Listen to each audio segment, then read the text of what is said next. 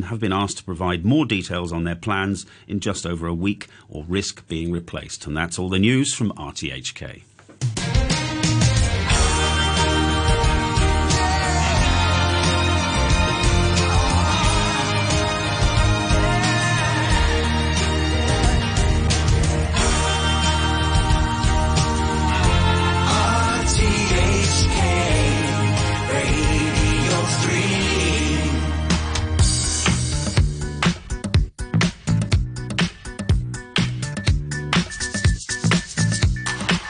Good morning and welcome to Week on 3 with me, Janice Wong, where we look at highlights from the past week here on Radio 3. In the next half hour, we'll hear about a new neighborhood watch for canines to try to put an end to dog poisoning here.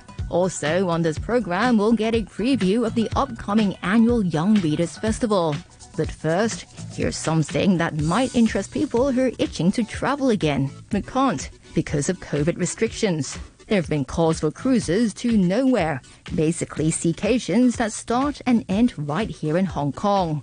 In normal times, that might not sound too enticing, but Ronald Wu, the chairman of the Hong Kong Association of Travel Agents, told Backchat hosts Hugh Chiverton and Jim Gould that such cruises make perfect sense for both the tourism industry and residents here. The travel trade is actually quite disappointed in the fact that even up to this point, our local tours or any tour activities have not received exemption, even though theme parks, attractions, cinemas have gotten further exemption to allow more people to use the venue. So I think, having the cruise to nowhere will definitely serve as a good trial run for us to prepare once the pandemic is under control, we can kickstart our activities again. At the start of the pandemic, there were outbreaks of coronavirus on board the cruise ships. What steps have been taken since then to try to make sure that such an outbreak wouldn't happen again? I think people, including both the passengers and the cruise company, are now much more prepared or they're aware of what needs to be done to avoid the spread again. Social distancing, masks on everywhere, sanitizer. So I think we do have the ability, not only from the cruise, but also from the passengers' education, so that they're aware of what to do and what not to do at this point in order to be able to travel. So what would be the appeal if the cruise ship just goes out to international waters or whatever and comes back again? I think at this stage, if you look at Hong Kong on the weekends, a lot of hotels fully booked for vacation. People are going hiking. It's more because we do not have a choice to go anywhere now, and Hong Kong people love to travel so much that even a 2-day, 1 night at the sea, I'm sure they will enjoy the facilities on board and just to get a bit of fresh air and also just to get that vacation feeling going again. And what would they offer in terms of dining, entertainment, that sort of thing? Would they have buffets, for example? I'm sure they will have a strict social distancing policy. I'm not sure about buffet. Maybe it'll all be a la carte or all be fixed menu. Again, I don't have details on that, but I think swimming pools, outdoor sports court. Not sure about show. Yeah. What about restrictions? Do you think that people should be tested before they go aboard? Do you think that it should be restricted to people who've had the vaccine or things like that? I think the line needs to be set so that everybody is safe on board, because you're talking about a few hundred people staying in the same cruise for at least 2 days, right? I think a testing before after is probably a must in order to get on board. Do you think they'd be popular? Do you think people would go? I think so. I mean, it's not something that's long lasting, so to speak, but it's a kickstart so that people will get to experience vacation again. So I think if cruise companies decide to do these vacations to nowhere, I wouldn't be surprised if it gets filled up quickly, at least for the first few sailings. Okay. Also, just called us is Jeff Bent, who runs the cruise terminal in Kowloon. Mr. Bent, good morning to you. Good morning. Hi. What's your take on this? Well, I just wanted to share that since last summer, when cruise restarted in a number of jurisdictions, including in Europe, in the EU, that cruise lines have carried over 400,000 passengers, and there have been fewer than 50 cases of COVID and they were all contained and not spread. So it's actually, including the universal testing that your guest was just talking about, is maybe the safest form of vacation around. So everyone has to have a test before they can get on board? Yes. Okay. The trouble is, as there was an outbreak, as we were saying, right at the beginning, and there's a lot of people living in close proximity, and you can't get away, can you? And that was the terrible thing, wasn't it? That there was an outbreak on board a ship, but you just can't escape. That's still going to be a problem, isn't it? The plan for resumption in most places is to start with 50% capacity on board the ships. So that guarantees a certain amount of social distancing. But then on top of that, for example, you asked about buffets. My understanding is that you point and a server serves you what you want. There's no common handling of utensils. But I think the statistics show that in fact it can be very well handled on board a cruise ship, given the testing and much more advanced social distancing. All the cruise lines have increased the medical facilities on board.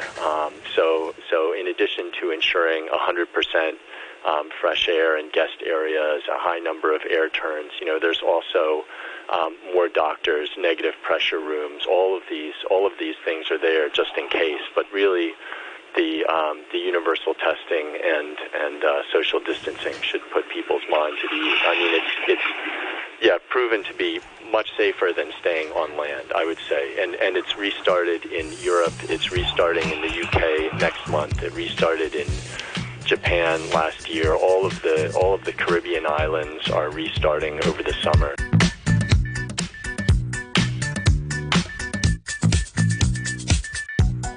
That's Jeff Bent, the Managing Director of Worldwide Cruise Terminals, and Ronald Wu, the Chairman of the Hong Kong Association of Travel Agents, speaking on our Backchat program.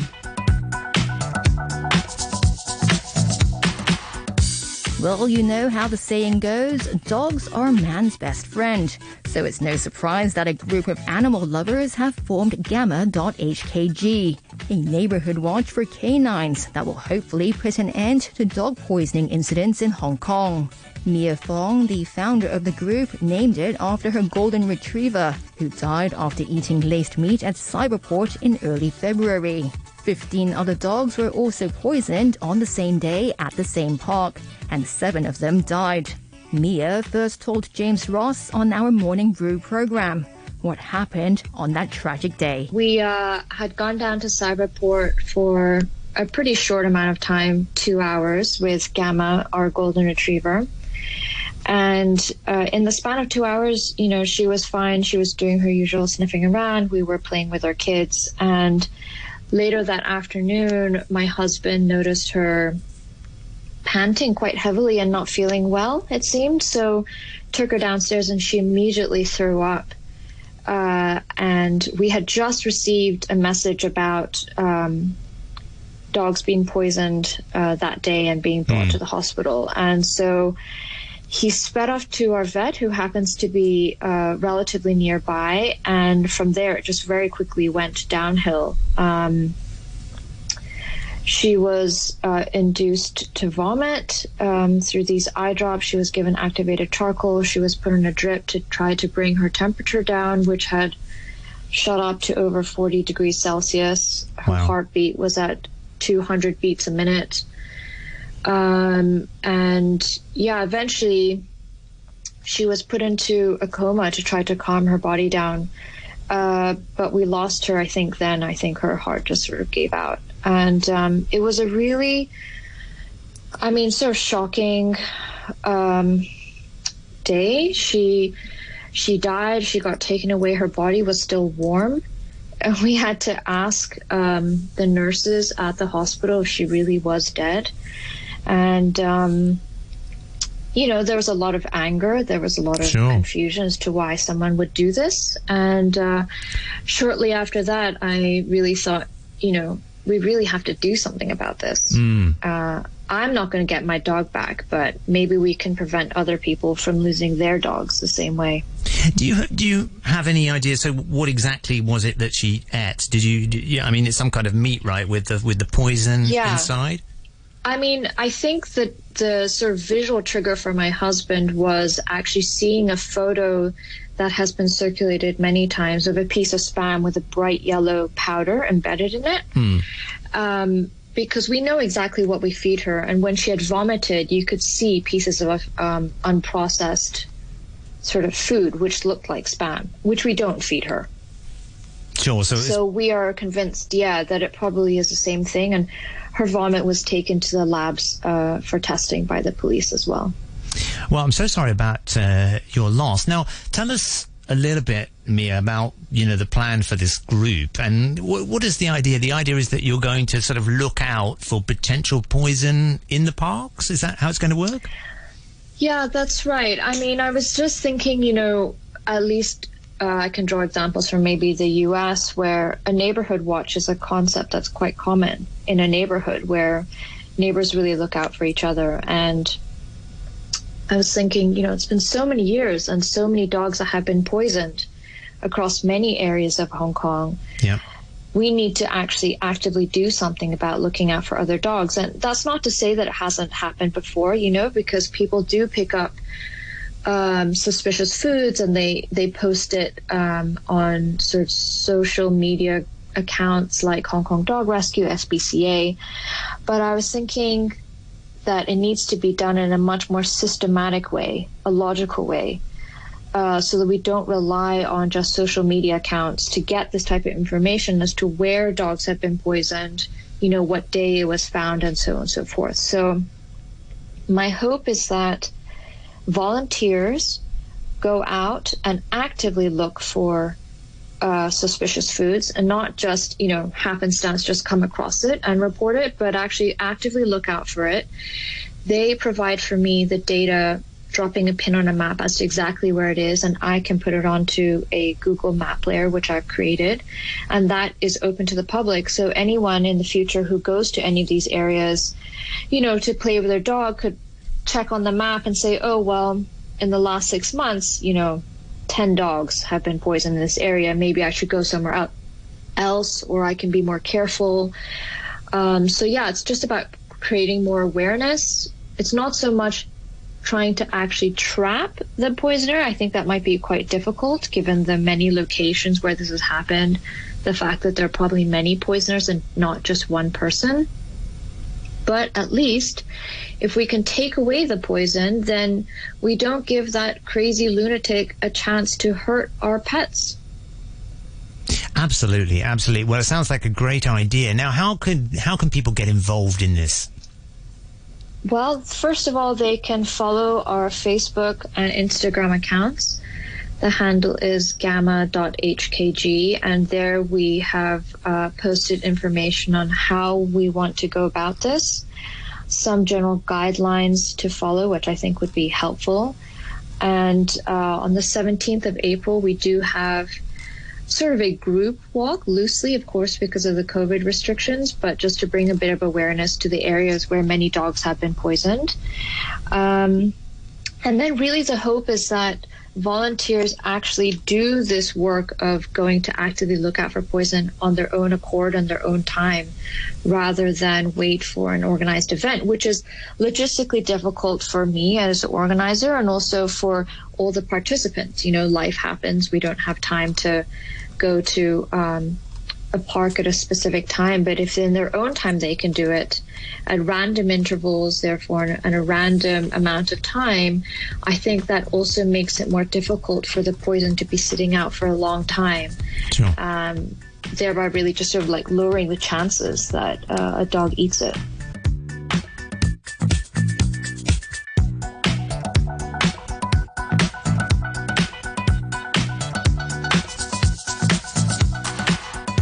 And that was Mia Fong, the founder of Gamma.hkg, speaking on our Morning Brew program.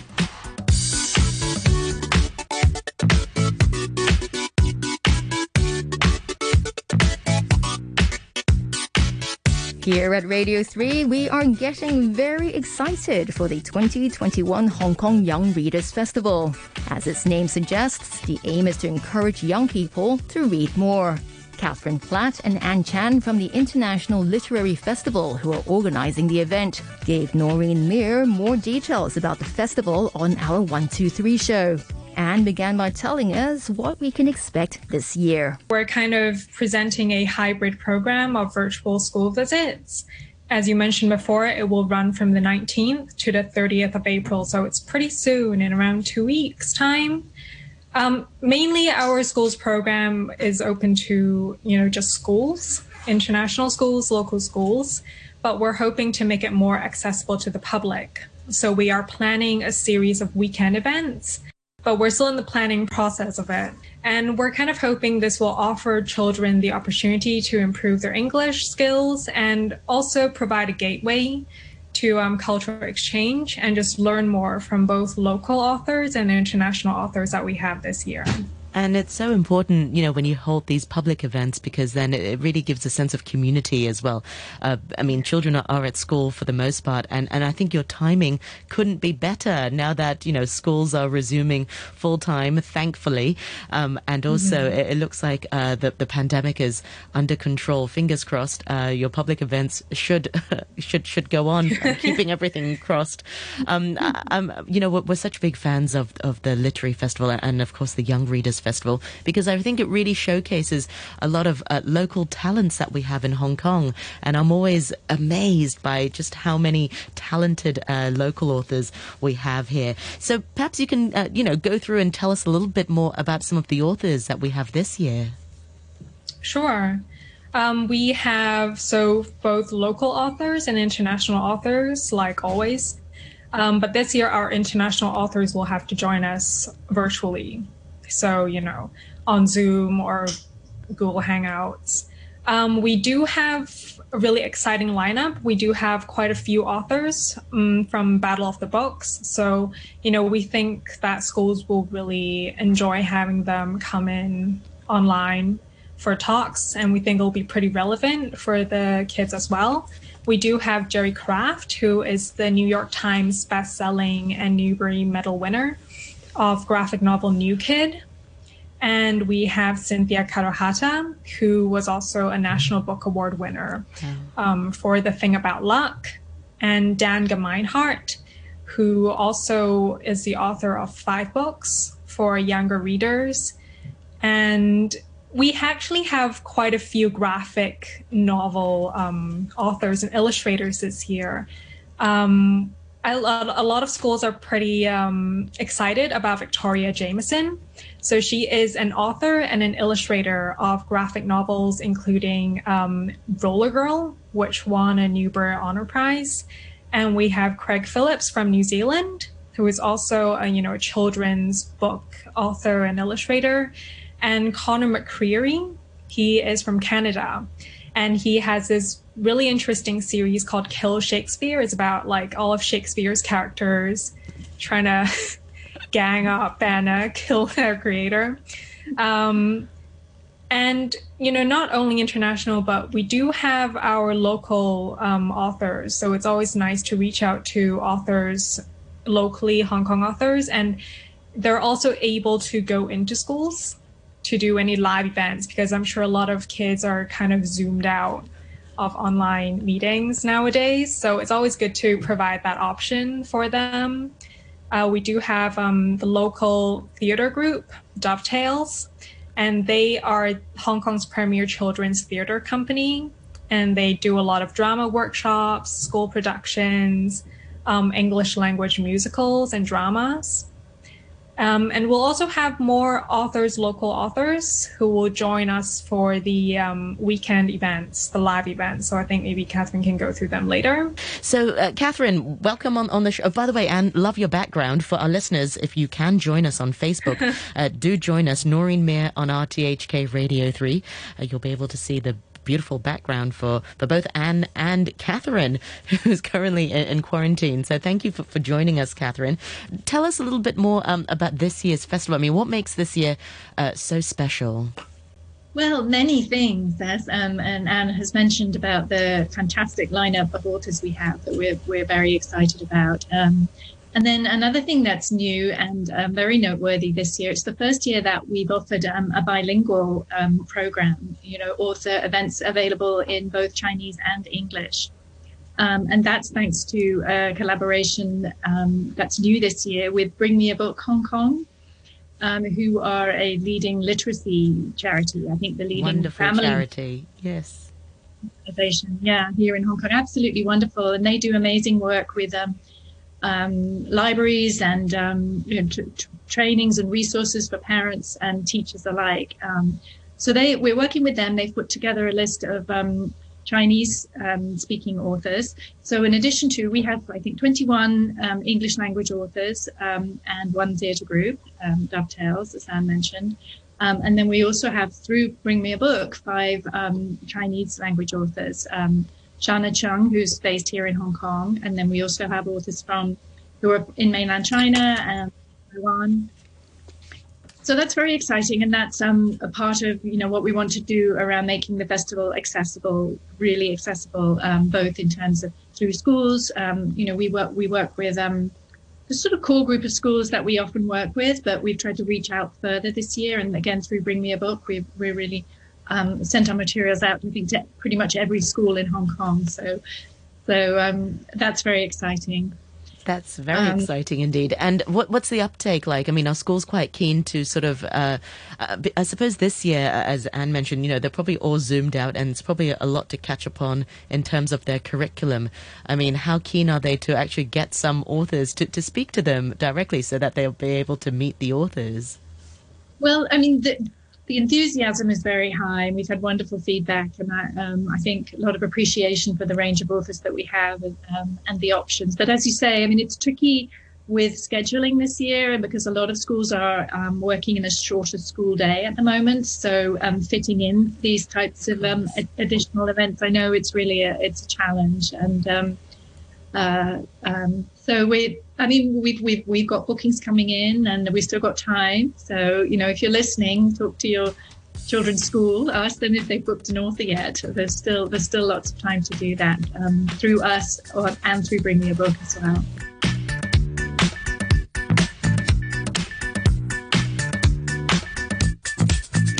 That's Catherine Platt and Anne Chan from the International Literary Festival speaking on our 123 show.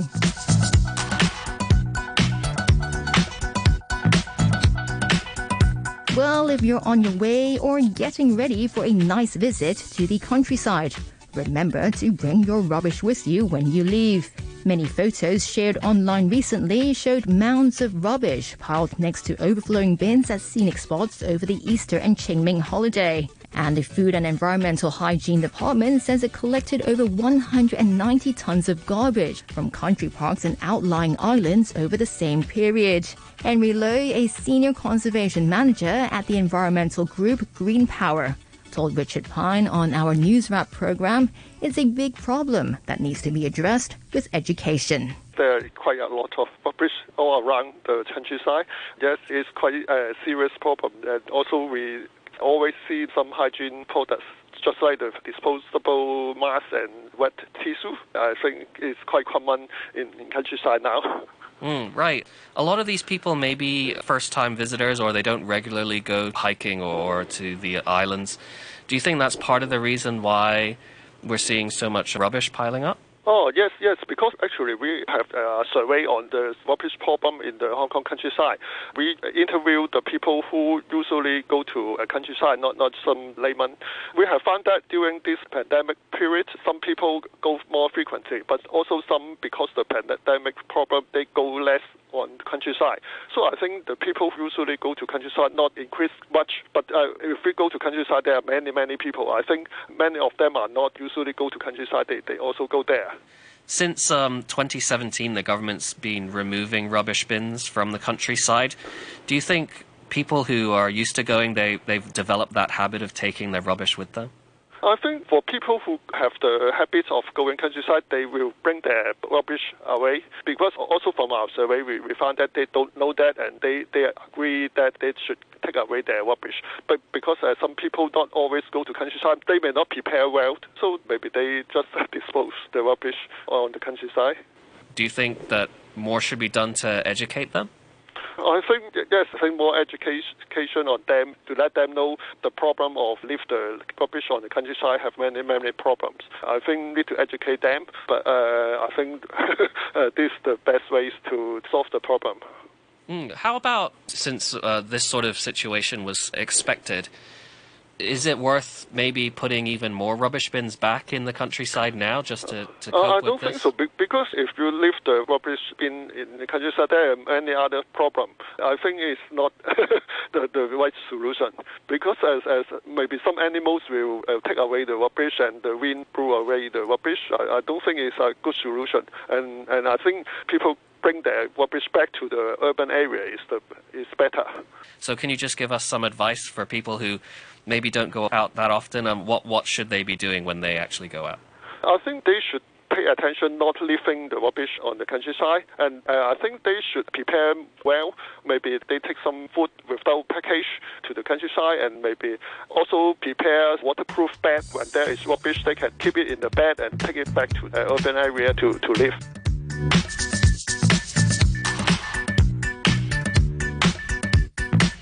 That's Henry Lowe from Green Power speaking on our News Wrap program.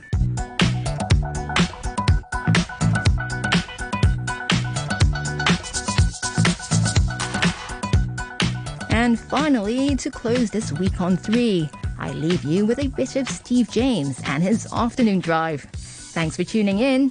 Have a great weekend. And now, a serious breach of social decorum. Do I know you? Radio 3 presents Steve James. I say we judge him by what he does next. Okay, I think I've got a new segment on the programme. I'm going to call it, That Isn't Weird at All. It stems from a thing I was reading earlier this week. Researchers have found that people are squeamish. Listen to this carefully.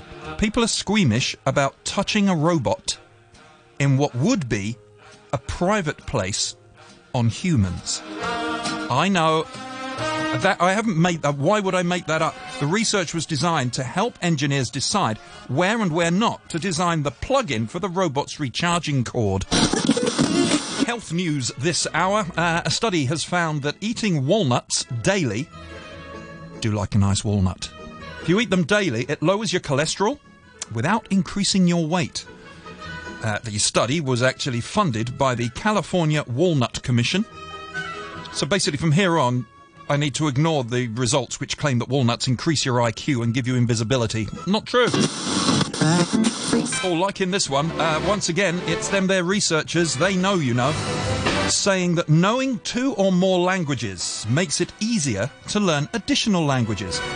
Knowing 2 or more languages, which is great for me because I know profanity, I know sarcasm, so learning a 4th language is going to be easy. This day 1965, Unit 4+2 were at number 1 on the UK singles chart with Concrete and Clay. It was the English group's only number 1 hit.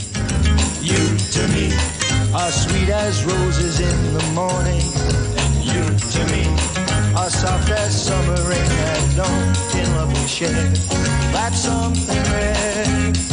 The sidewalks in the street, the concrete and the clay beneath my feet begins to crumble, but love will never die, because we'll see the mountains tumble before we say goodbye. My love and I will be in love eternally. That's the way it's meant to be. All around I see the purple shades of evening, and on the ground shadows fall, and once again you're in my arms so tenderly. The sidewalks in the street, the concrete and the clay beneath my feet begins to crumble, but love will never die, because we'll see the mountains tumble before we say goodbye. My love and I will be in love eternally. it's meant to be.